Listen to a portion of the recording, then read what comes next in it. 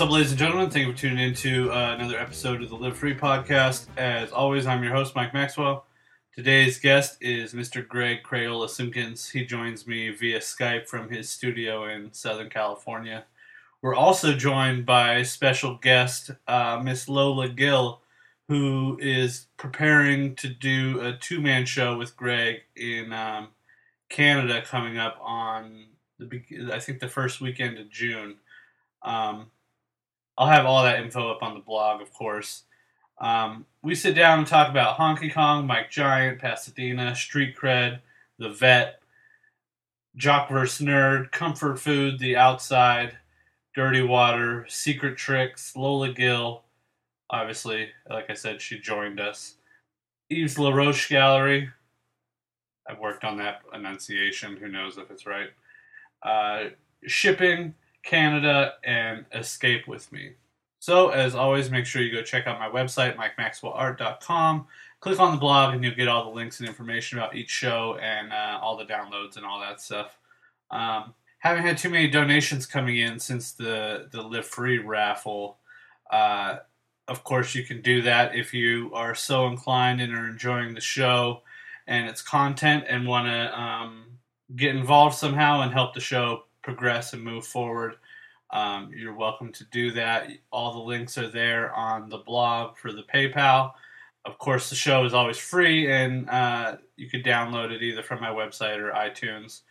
Make sure you subscribe and download from iTunes, and the podcast will show up in the charts over there. A little disclaimer about the audio on this podcast. I had Ustream the interview, so it went live. And my laptop is since I've been doing these Ustreams, the laptop has been recording the audio, and that's the master track that ends up going to iTunes. Well, today the GarageBand program froze up on me, which it had recorded 20 minutes of the interview, and because the application wasn't responding, I didn't have an opportunity to save, so all of the original audio was out the door. So what I ended up having to do was mic up my computer and record the audio from right out of my speakers. So it's not the cleanest of audios, but if you'd rather, you can go to Ustream and watch the actual video and listen to the audio there. It's the same audio that I recorded, but if you rather listen to the podcast on your iPod or in the iTunes or what have you, I apologize for the sort of weird sound on this one. But everything should be squared up next time. I'm not going to, I'm not sure exactly what I'm going to do, but I'll have it squared up next time. All right, but it's nice. The live Ustream actually worked flawlessly. I did the conference call, which is only temporary thing. You have to get the Skype premium account to be able to use the conference call all the time. But you can actually get like a day pass or a month pass or something. So I think it's kind of cool to have multiple artists on, especially if they're getting ready to do a show together. So if I have that opportunity again in the future, I'm definitely gonna make that happen. So again, I apologize for the audio. It's still clear enough you should hear it. It'll just have a funky sound this time, but no big whoop. So with all that said, ladies and gentlemen, without further ado, Mr. Greg Crayola Simpkins, and also later we are joined by Miss Lola Gill.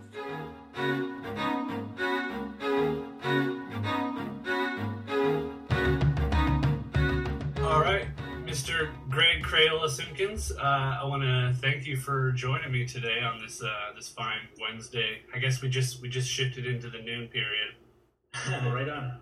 It's good to talk to you, man. Yeah, I appreciate you taking the time to sit down with me. I know you're a super busy guy.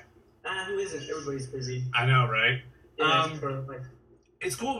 This is our first meeting, I guess, in semi real life. We've talked on the interwebs a few times back and forth. Yeah, for sure. I've been aware of you and your work for a long time, though, man. You kick ass. Your last show looked awesome, too. Oh, thank you very much. I appreciate it. And that's how I was going to bring up. I think the first time I became aware of your work was when I was getting tattooed by Mr. Honky Kong Adam Hawthorne. As I like to call him, my boyfriend. Yeah.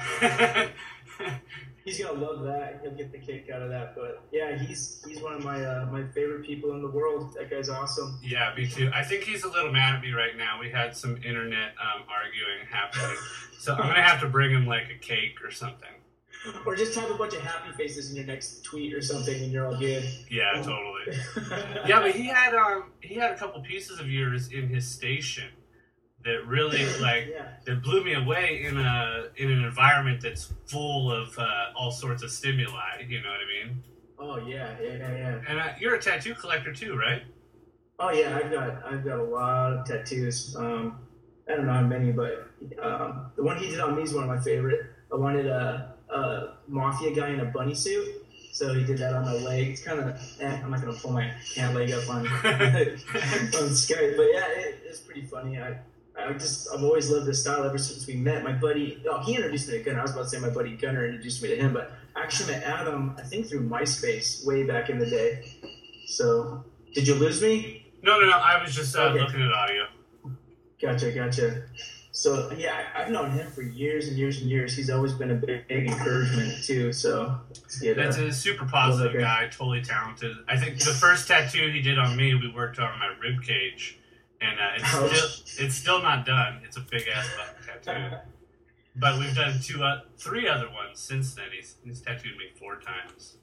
Nice. Yeah, I'm trying to weasel a back piece out of him because I really just want more of his work. Especially all his new stuff is so good. I just love it. So you got Mike Giant tattooed you, right? Yeah, I have a bunny snake on my right, shoulder down the bicep with some peonies and some water and leaves. I seen a flyer he drew a while back. It had a bunny snake on it, and I'm a collector of bunny stuff, so I was like, I have to have a bunny snake for Mike Giant because he's a huge influence. So I was really stoked to get that. He was just down here in San Diego. I guess he was up in Pasadena too for that show that just happened. Well, I didn't get the full idea of what was going on over there. Was there like 3 separate shows happening at the museum or at the same time? Yeah, the Clayton Brothers had a show, then the Street Cred show, which I was a part of, and then there was the other one, I forget what it's called.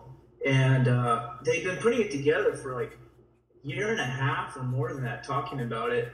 And it was Steve Grody was putting it together, and so I had that piece, and I was like, yeah, let's put this piece in there. I had it shipped from New York to the museum, and I was stoked to be a part of it. They used it as banners on the street, so I got to drive down the street on Colorado and see my banners hanging out. I was pretty stoked. I felt like a little kid. Right. So I like that area of Pasadena over there. Yeah, it's kind of cool. I don't get down there too often. That's actually down there is where Mike finished up my tattoo also, which is funny because he started it at Adam's station at Guru. And then he finished it up down there in Pasadena at the tattoo shop he was guest spotting at. Oh, that's funny. I got tattooed at both of those places too. Mike's been tattooing me for over 10 years. Wow, and, that's cool. We worked on my sleeve. He's doing my whole left sleeve. And nice. We worked on it in Adam's station when he was down a while ago. And that's then cool. That little spot up in Pasadena too, I got tattooed at. We did a long ass session there. I did like my whole bicep. Ridiculous. Wow. And then I had to drive back to San Diego. Oh, that sucks, dude. Fucking balloon arm. It was like like the child swimmy, the floaties that the kids were. Yeah, I know how that feels. Well, so I guess you got street cred then? Yeah, I was in street cred. No, I mean you have street cred. Wait, what? Do I have street cred? You actually have street cred, right? I guess. I don't know. I don't consider myself to have street cred, but whatever people think, I don't know. Well, did you come up sort of in the graffiti scene? I mean, I think for people our age, it's a part of a lot of our art scenes, regardless of, it was in the foreground somewhere or background. Oh yeah, I totally was. In '92 was when I really got turned on to it, and I was already like I was a junior going into senior in high school, so I always feel like I got into it late. It can, as opposed to all the people that I came up with or grew up with. But I was drawing since I was a little kid, so everything I was doing kind of transferred into the graffiti stuff. But I came up with Crayola like in '93. I was also writing Crumb at the same time, so I would do like bombs, like Crumb bombs, but sign it Crayola. Just stupid. Like I don't know why I had two names. I was such a toy from a suburban area of Torrance by the beach. Nobody knew what they were doing. I was riding with a bunch of skaters, but we were all trying to learn. And I met this guy Circus from CBS. And he kind of took me under his wing and was schooling me on like how stuff should get done and like the history of graffiti and stuff like that. I remember sitting in his house just looking at videos and magazines and books and just going, oh crap, there's like so much to this. And my eyes just got blown open and I started taking it a lot more serious. But I guess the second I got into it or saw like Subway art, I was in it. I was loving it and I still love it. I don't get to paint as much as I used to, like doing graffiti, but whenever I do, I still want to focus on letters and all that kind of stuff. Yeah. What kind of stuff were you getting into just prior to that sort of world opening up to you? Gosh, I guess it was probably like fantasy art and cartoons, weird Salvador Dali stuff, Dr. Seuss, like comics. Like that was probably my world growing up. Like any kind of creative outlet. I remember drawing Woody Woodpecker and Popeye with the guys on TV. Like, hey, let's draw Popeye. I was like, okay, I can do that. And so my parents encouraged it and get all stoked. And I would draw G.I. Joe figures and mail them off to like Hasbro or whoever was creating G.I. Joe and go, nice. Oh, maybe they'll make this one. And then I'll see it out on the shelves. And of course, I never saw anything. I'm like, oh, they think I suck. But so you had that's funny. You sort of had some of those like. Art marketing things happening already in your head, like just figuring out ways to do commercial work to continue that thing that you love doing anyway, right? Yeah, without really knowing it, obviously. Yeah, it wasn't like conscious. I was just like, oh man, I can draw that. I'm gonna do that. I'm gonna send it to them. But I don't know. That's sort of what you do. Like, not you per se, but like. A commercial artist, that's sort of what you do. You get a little portfolio, you send it to these companies, and maybe they hire you. Exactly, yeah, that's true. And the funny thing is, like, I always was creating stuff like that. So when it did come time to actually try to get jobs, I had stuff like, hey, here's the stuff I do. Maybe I get a job. I wasn't going to be an artist per se. Like, I was going to be a veterinarian, like, growing up. Like, I took all kinds of classes. I started like when I went to junior college, I went under pre-veterinary medicine. I was taking all these classes to go to like UC Davis or something. But it was like that same first freshman year of college, my art classes I was taking those and my teachers were really encouraging me like, oh man, you could really do this. I was like, nah. And then I got a really good job. Like with this project, I was going to get like 10 grand for like a couple of weeks worth of work doing pogs. And I was like, dude, are you kidding me? Like pogs, it's stupid, but they were acknowledging like you can make money with your artwork. You can have a career in this. And I was like, maybe I'm barking up the wrong tree trying to be a vet and should like go towards art. So and that way I incorporate my love of animals into my art, and it all kind of holds together. Yeah, that's what I was going to bring up. Finding out about the veterinarian type of aspect, like there's a real sense of love for animals that comes through in the work that you make. There's like I often see it feels like they're put up on a pedestal, almost like royalty kind of, maybe just in the imagery. Yeah, I just know I'm fascinated by them, always have been, and there's so much variety in them, like it never gets old to me, and like the things you can twist and morph with them, it's just like the ultimate creative outlet for me. Like people's like, why don't you do more figurative stuff? I'm like, I do people. I love, painting people. But for some reason, animals just really like, they grab me. Like, I love painting them. It's hard to describe or break it down. So did you get through with school and decide, oh, hell with that, I'm just going to run with the art thing? Like, at what point did you make that decision? Well, I stuck with school, I guess. Like when I turned 18, also I kind of hit this little, I guess you'd call it rebellious, where like stint of my life or something. Like, I was such a nerdy little scrawny kid. Like, even up through high school, I don't think I hit puberty and grew like with the rest of the guys until I was like 17. I was just like this little kid in high school, like quiet. You know, I had these glasses my mom made me get that turned dark in the sun.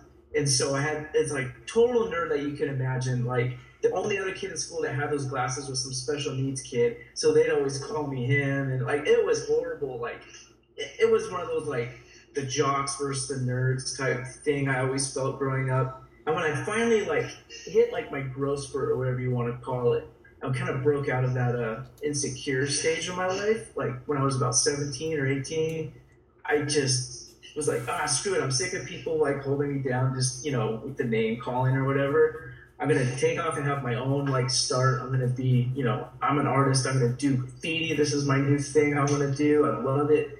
And just I got into like punk music like really hard. Like it was like hip hop for me up until like 91 or 92 until I started listening to Suicidal Tendencies and then like Nirvana and stuff like that too. But like, and Minor Threat was huge for me. And then bam, I turned into this, I'm just gonna listen to punk rock music and I'm gonna spray paint walls. And that was my mentality going through college. And I got through college because I know my parents wanted me to, and I really respect them. But I barely scraped by college, got through my projects just as I knew what I was doing with art, but I made it through and got my bachelor's eventually from Long Beach State, and went on to get some jobs from there. But I was working the whole time. Like, I did like some work on graphics for like Serial Killer. It was some lame brand. They had like skateboard stuff, but it was like those t-shirts. See, it was like a train spotting shirts at Heroin. Yeah, I remember them. Yeah, that was out here in El Segundo. So I did some graphics for them here and there. That's funny. And picked up little gigs like that. And then I did a lot of merchandise for different bands. Like all my friends were in bands. Like this band Deviates. I did all their merchandise and album covers. Well, most of the album covers. And then there's other bands, Western Waste, 1208. I was in a band that sucked, so I didn't really have anything for them. But just that was pretty much my whole college career was figuring ways to get out of school to go spray paint or go to the beach, and then punk shows, and that was it. Is that your pencil thing making that sound? No, you know what? It's somebody doing the lawn outside, I think. Oh, okay. Good. I thought you were scribing or something. Well, there's something that I wanted to talk about. Let's talk about your work that you're doing now.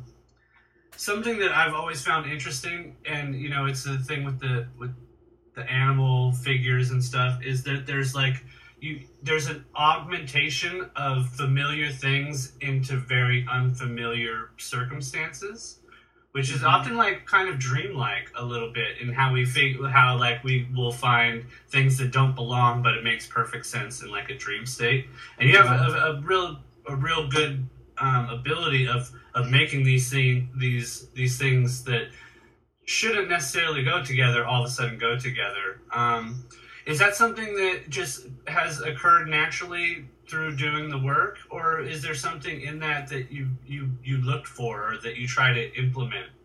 I think it's just feels like it's grown naturally into what that is, because it used to be less surreal, I guess I'd say. Like I consider like the more stuff starts morphing, it's becoming more surreal, more abstract in my head than when it starts off like, oh, here's like a field of rhinos perched on like a landscape. It's like, that is it. But when they start morphing and turning into the landscape and actually melting into it, and elements of that growing off of them into other animals, that just becomes like, it's like an outlet of, well, where can I go with this? Like, where's this arrow going to take me? You know, like, and a lot of the elements that I'm pulling into there, like lately it's been a lot of porcelain, if that makes sense, like old grandma teacups and old couch references. I don't know if you notice, there's a lot of couch parts in my work. Yeah, like the buttons.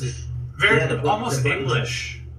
Yeah. And a lot of that stuff, like, the more I think about it, I keep getting drawn to it, is stuff from my grandma's house and the stuff my mom collects from growing up. It's like, I call it comfort food, even though it's not food, but it makes me comfortable to paint it. Like, it feels like a grounding, like home. Like, you know, you're going deep into your head to it is like a dreamlike experience. A lot of these images I've dreamt up and woken up and started drawing them, but I tie it back down to reality with these like couch parts and porcelain items that I remember growing up, and like the still life paintings that my grandparents would have in their house, stuff like that. So I don't know. Sorry, I keep bouncing my head around. My puppy dog woke up at 4 this morning and it was puking all over the yard. Oh, what's wrong? Eat chocolate? I don't know what he ate. He only puked up his dog food. So he had I gave him a little piece of fish that I cooked yesterday, but I don't know. I think that he had an upset stomach and then ate too much grass, and it just brought it all back up. He kept drinking water and kept puking the water up. Oh, that's not good. So I got to keep a slight eye on him. Make sure Yeah. Something about the work, though, that I wanted to talk to you on that point is that for me as a viewer, there becomes like a singularity in the things, that there's almost like like the story is sort of telling me that like all these things are the same. You know, like if I see, I think the image that was up before the podcast started has an octopus that's a strawberry. You know, a strawberry skinned octopus, and it like fits perfectly. Like there's no disconnect from, is that a strawberry or an octopus? It's clearly both of those things. Yeah, exactly. You know, and like I know, like everything does fit together in this. I basically paint to a world I call the outside. So anything that I paint makes sense in the outside. Like you know, consider it like Oz or Narnia or whatever, like Wonderland, like whatever other creative people have that they create into where the fantastic makes sense. It's kind of like where my head goes when I paint. And a lot of the paintings, if they're like a still life setting, are like observations of things that my hero or whatever, and I have that character, the White Knight, but it's all like he's like kind of going through this world, and these are the things he sees.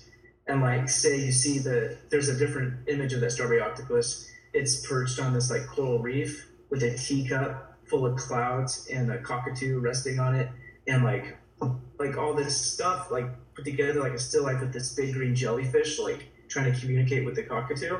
And that's just like something he sees, he's observing as he's journeying through this world, which is like a dreamlike world. Like I've written a lot on it, like just for my personal self.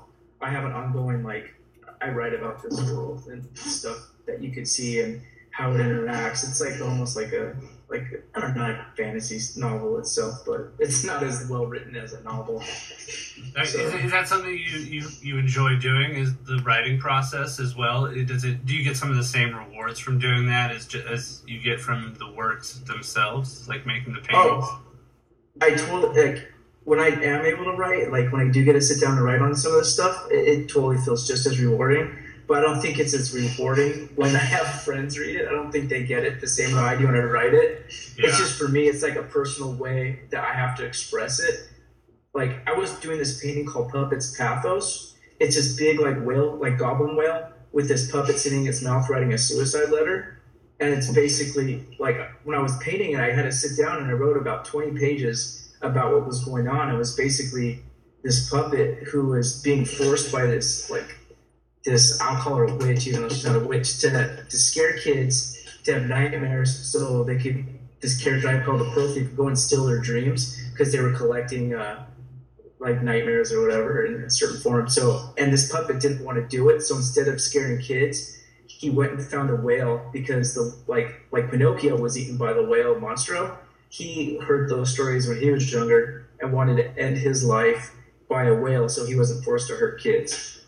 And I'm like, that story made sense to me when I was sitting there just looking at the painting, but written out, it sounds a lot more clear. That sounds kind of jumbled together and stupid. But. Well, you know, something that I think is interesting about that stuff is that, like, I often find that because we paint in metaphor, usually, you know, it's all wrapped up, a story wrapped up in imagery.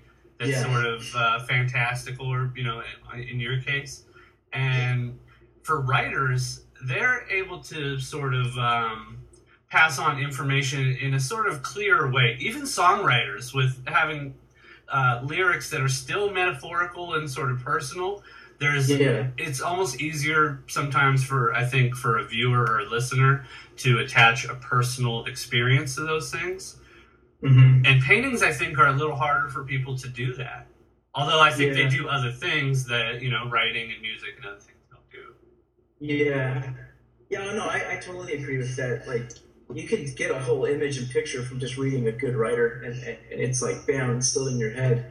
But it's like, does a picture tell a story, like, as clear as that writer can tell a story? I don't think so. And, like, sometimes, like, a good illustrator can do it. I don't go into these paintings trying to illustrate a story. It just, the story in my head kind of pops out, I guess, when I'm painting it. It's weird. It's kind of backwards, I think. But I don't know. Yeah.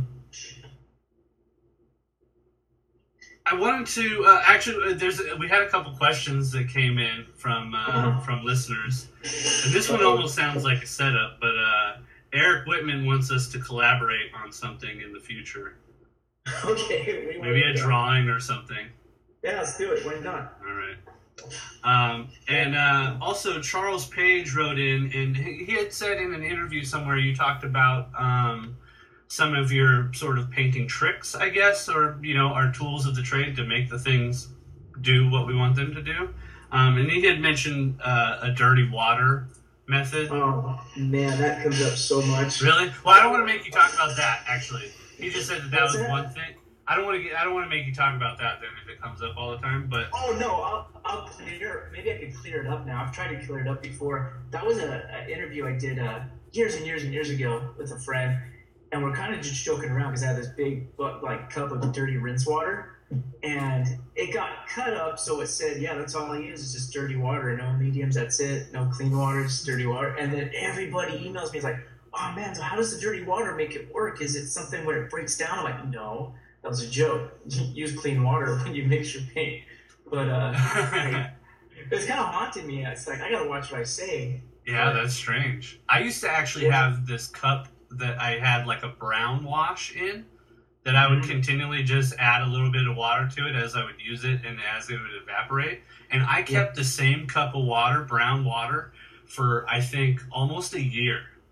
With just without even having to cover it, just filling it back up when necessary. That it had just like the sediment at the bottom that just kept it alive, and was like this nasty, perfect brown water. But he also wanted to know if you do have any sort of tricks, because I think he uses the word secret tricks, but I don't. I think tricks sounds a little devious. But I think as you make so much work and spend so many hours doing something, you pick up little techniques of ways to achieve a certain look that you're going for, and some of those things I think come from accidents, like from just experimenting, right? Or you learn them from somebody who passes something along. Is there something that you can think of in your processes along the way that has been something like that? I think it's exactly what you said. It's a lot of happy accidents. I remember spraying a whole surface, trying to get a blend, and my brush had white paint on it, and I had this whole background I was working on, and then I got that white paint in the water, and just like, oh crap, I can't get this off. I tried to brush it all off. I ended up fogging the whole background, which is how I started doing my atmospheric perspective stuff. I just would work out whole backgrounds afterwards, wet it down, dampen it, and then put little bits of pigment or white and start brushing that through, and it would cover nice and evenly, and I'd have this atmospheric pushback where I could build up on top of it afterwards. Like, okay, let that dry, build up some more color or information into the painting, let it dry, wet it, and then fog it again, and everything started pushing back into the atmosphere. I'm like, oh my gosh, that's perfect. Yeah. And I'd only use water, too. Up until about 3 months ago, I've only used water in all my acrylic paintings. And 3 months ago, I was Nova color, and I'm like, all right, what's this acrylic retarder? I gotta try this stuff. And I'd seen some video recently. Somebody showed me Wyland has a show now where he paints whales right in front of you in half an hour. And I'm like, all right, he was using it. I'm like, okay, it's not like it's the greatest paintings he's pulling out in 30 minutes, but it's still interesting how it was keeping the paint so wet and blendy forever, where I'm working like a maniac trying to get it while it's open. Mm-hmm. And so I got some acrylic retarder, and I've tried it different ways, mixing it with water, mixing it with flow aid, and have all these different formulas. And it's working for me, like in getting big blends in my backgrounds. Like this last show, I did a lot of large paintings, and it really helped my blends. Instead of being like so washy, I'm really getting a more wet to wet effect that I wasn't getting before. It's kind of opening my head to more of an oil painter's feel. Sure, because that's what's so difficult about acrylics is that you either have to be a really good colorist, or you got to figure out a way to blend really fast. And if you're doing a big painting, that's sort of, it dries too fast, especially us Southern California artists, right?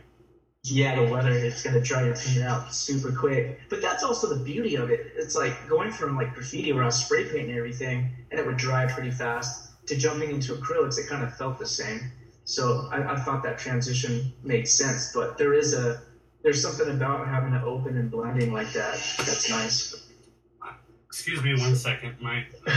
Come on, buddy. You got to get out of here. Come on. Is he throwing up? No. He's just sitting under my desk. Like, pay attention to me. It's all right, puppy. Well, I think I covered most of what I wanted to talk to you about besides the upcoming show. Let's see. And I have a special guest lined up for a conference call here. I did my first conference call yesterday, and it worked. That's awesome. So we're going to give this a shot.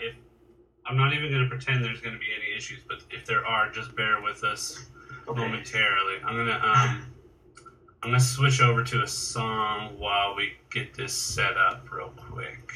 Gotcha. I'm gonna put your image back up. So we'll be back. I think they may even still hear us talk if we talk, but we'll see what happens. Wait, you keep popping in and out though. That was my fault. Let me see if I can get mics to come up. Yours isn't coming up, Mike, but... No? There you are. We should all three be there. I'm alive. So, thanks for joining us, Lola. Thanks for having me. Yeah, you guys are preparing for your show in Quebec. I don't even want to... I think it's... Yves Laroche? I didn't even want to try to do the French on it. Yves Laroche. Yves Laroche. Oh, there you got the enunciation of it down over there. So the show's called Escape With Me, right? Yes. Yes, sir. Oh shit. Oh darn it. Hold on 1 second, okay? Right. My God damn it.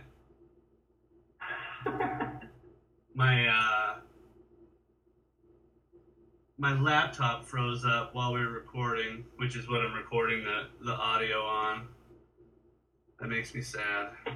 Well, it looks like this one's going to be a straight Ustream, and then I think I'm going to have to re-record it. But okay, enough of me and my technical difficulties. There's always one little, with all this modern technology, there's always one little thing that just doesn't go right. But this has gone all perfect so far. So I guess I gotta take my wins where they come, right? So yeah, the show. You guys, you want to talk a little bit about what's coming up? Yeah. Do you want to talk about it, Lola, or do you want me to start off? I don't know. I'm actually. I think my biggest feeling is just elation from being finished with getting all of the pieces done, and the lack of sleep that you and I have both been going through, and yeah, I think the pieces are supposed to arrive today or tomorrow at the gallery. Yeah, I think you're right. I really have my fingers crossed because I always get nervous with this overseas shipping.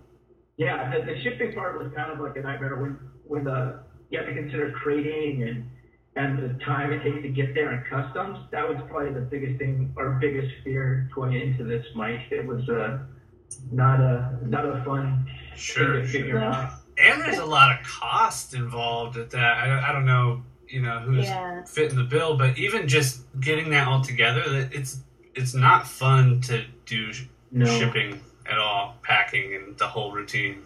No, and then you have all this artwork that you're just hoping arrives safely, because if anything happens, you're out. Yeah, and how long have you been? Babies.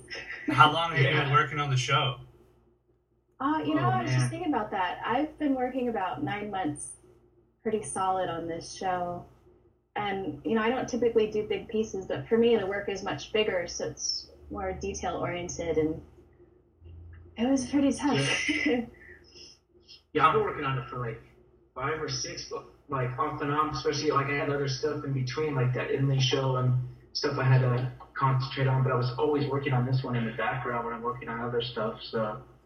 A while. Are you guys headed up there? Yeah. Yeah, we get to hang out there. It's gonna be great. Yeah, it's gonna be fun. Have you been out to? It's Montreal, right? Yeah, Mm-hmm. Montreal. Have you been out there before? I've never been to Canada ever. Yeah, me neither. I'm taking a friend of mine's going up who's from there, so he's gonna like run interference to see if they're talking crap behind our backs.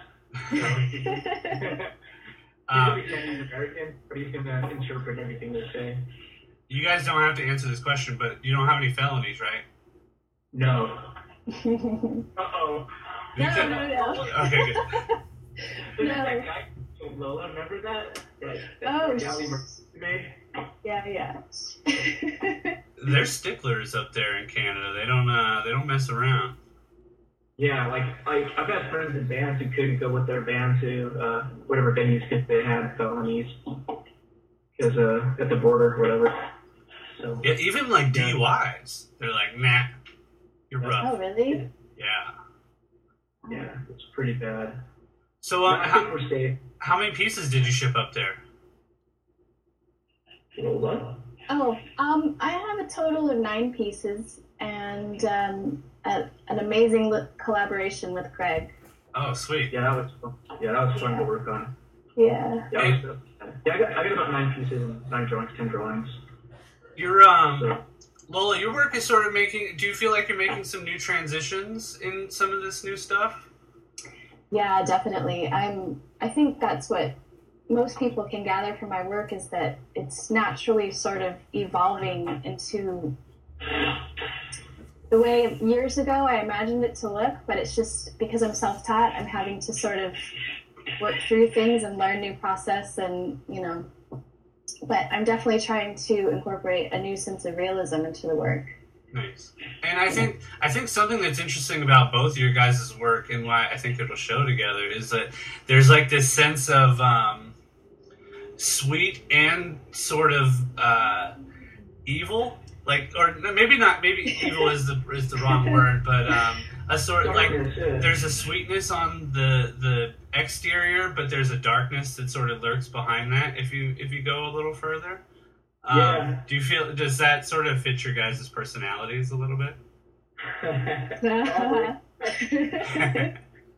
Are you saying we're sweet but dark inside? We're a little evil?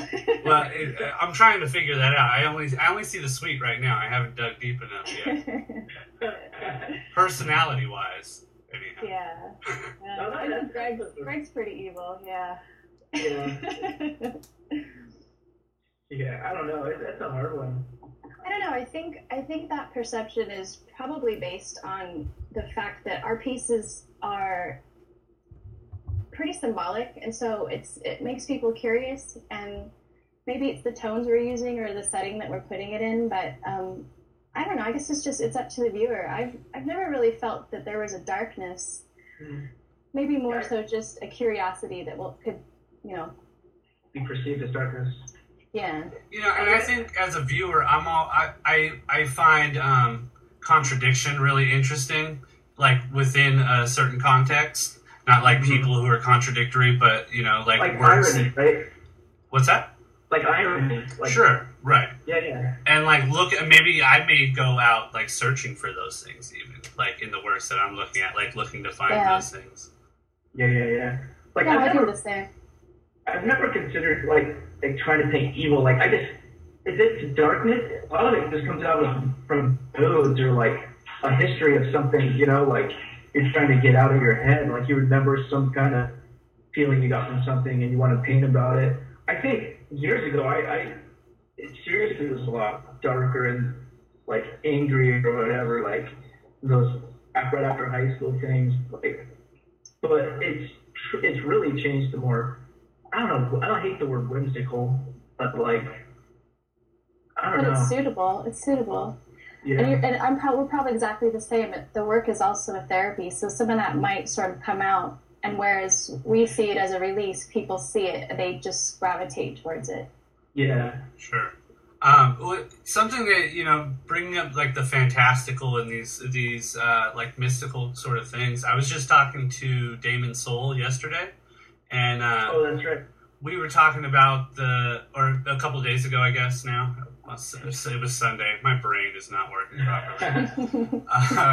We were talking about the sort of fine line among sort of reaching meditative phases, like those therapeutic ideas of getting into work, and at the same time, like making sure not to shift into escapism, which I think is something that socially we find around in art, like around time periods where like society is sort of down. It's like a downtrodden time. The more fantastical the artworks become in those sorts of time, more surreal, more fantasy, as opposed to like dealing with the day-to-day life. And even though I know that artists are making these works to sort of therapeutically deal with their own lives and whatever issues we all face in our own heads, do you think from a viewer's perspective that fantasy level allows them to get into a sort of escapist mode to get away from real life for a little while? Either one. Yeah. Sorry, it's hard with like one person interviewing two people. I actually really, really, I find that very true. I think for me, that's kind of that's why I've been painting from the beginning, because like with Greg, when I was young, I mean, I've always painted, so when I was young, it was, to work out my issues, but it's more to remind us that, life is tough, but we don't always want to think about that. And so with the artwork on your walls, you want to have that escape. You want to have something that brings beauty to your life, as opposed to a reminder of, I mean, I know so much artwork these days is about politics and world issues, and granted, that's amazing, but for me, I think I focus more on just, this fantasy world that people can definitely escape to and kind of forget about that while you're in your home and your sanctuary and that kind of stuff. Yeah, I agree. I mean, that's what we kind of set out to do when we came up. This whole show was about that. Like, we were talking about why we paint, the idea of escaping and as therapy and through painting, because you do hit that zone while you're painting and you get in that mode where it's just flowing and time's flowing by, and next thing you know, it's like been 6 hours and you've just been living in this world in your head. And and how does it relate to like the audience? Like, at first I wasn't painting at all for my audience, just painting what's in my head. But in that me doing that, it did affect people, because they told me like, wow, I totally connected with this piece and it's taken me to this other place and I totally love it for that reason. And just having that interaction with somebody looking at one of my paintings has been really gratifying. Like, I still don't like purposely like paint for the audience. I paint for myself, but knowing that interaction, it's kind of comforting that other people are getting excited and getting to go to these worlds, even if it's, just a little bit like of what's going on. Like, they understand and can grasp a little bit of what I'm trying to get across. Sure, it's exciting. I talk about that a lot. That really making these works is almost a selfish process. It sounds sort of mean, but it is a first gratifying yourself in the working process, and then what happens after that? We just want people to have their own experience with it and sort of relate to something. At least from my perspective, relate to something that I related to in some fashion or another, some sort of emotion or feeling or whatever. Yeah, definitely. Totally. Yeah. Cool. Well, let's plug your guys' websites and all the information so that people can find out all the good stuff. You want to go first, Greg? Okay, yeah. Well, my website's imscared.com. It's IMSCARED. And that's just because GregSimpkins.com was taken. And then our show is Escape With Me at Yves de la Roche in Montreal on June 8th. And if you have any Canadian listeners, you guys should come out if you're in the area. It should be a good time. Yeah, for sure. And we'll definitely get all that up on the blog. And Ms. Lola? Yes, I'm just Lola. I'm lolafineart.com. Awesome. Pretty easy, I think. And thank you for joining us. I know this was sort of almost last minute, kind of, to get the special guest. It's great. It'd be good to have you on for a full show as well. Beautiful. Maybe when you get back from good old Canada. Word. All right, guys. Well, let's do internet dap. Can you see? Okay, I can't even see you, Mike. You can't see me. Oh. Just dap the camera. You know it'll happen. There we go. Boom. Yeah. Attaboy. All right, guys. Thank you very much for joining me. I appreciate it. Bye, man. Thanks Have a for good having day. me. Okay. Bye. Bye. Bye. See ya.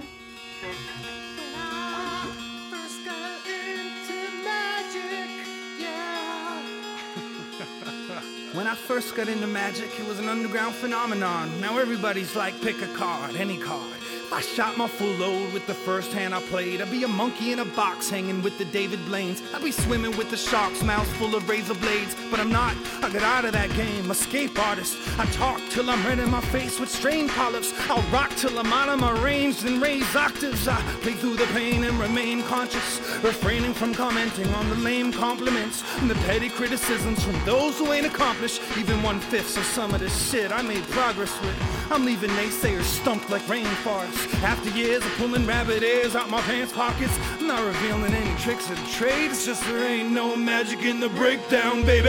After they make almost see what I find out my life, I decided to give them a look. None of them give it a glance, and I guess that I'm sitting in the middle of an unread book. Letters are falling apart with the sentence of sand, and the running, the wording is permanent, never been missed. It is we miss, worded and missed, interpreted is funny and serving a sentence of solitary confinement. Results in a death sentence, still in my running assignment. I'm just wondering where my time went. It pulled a disappearing act, and every single assistant I ever had got stored in half. They never paid attention, but I can't afford to laugh, cause I'm looking for my break and an autograph for my cats. But I'm short on staff, so all I ask is volunteers in the crowd show a little bit of audience participation now.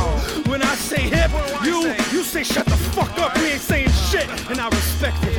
Check it, get a flair for the dramatic exit, a fashionable entrance late to my own arraignment. Oh, the self-destructive things that I do for entertainment. My folks gave me this art, your broken heart is my palate. While I was out honing my craft, you was disowning your talent. That's why you still live at home, and I bought this house off my parents. I'm getting ahead of myself, I see the hair on my back. I'm on the road reading Kerouac, it's poems versus better raps. I think to myself, what's worth remembering versus defending the size of my manhood or confessional canned goods. But they make almost see what I find in my life, I decided to give them a look. None of them give it a glance, and I guess that I'm sitting in the middle of an unread book. Letters are falling apart with the sentences and the wording, the wording is permanent, never been missed, never been missed, worded and misinterpreted is funny and serving a sentence of solitary confinement.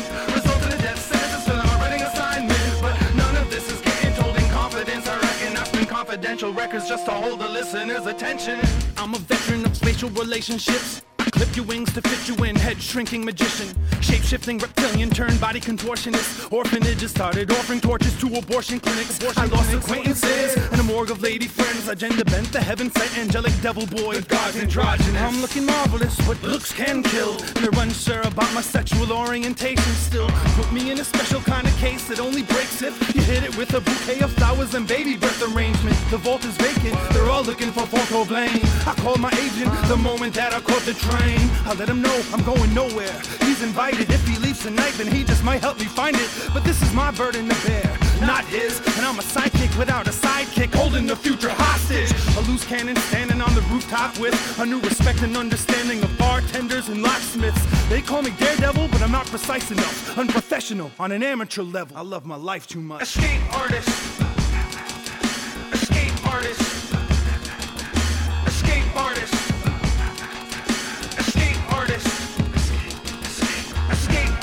I'm in two places at once. Escape artist. I ain't slept in months. Escape artist. I'm just trying to get away. No magic in the breakdown. No magic in the breakdown. No magic in the break. No magic in the breakdown. Escape pussies.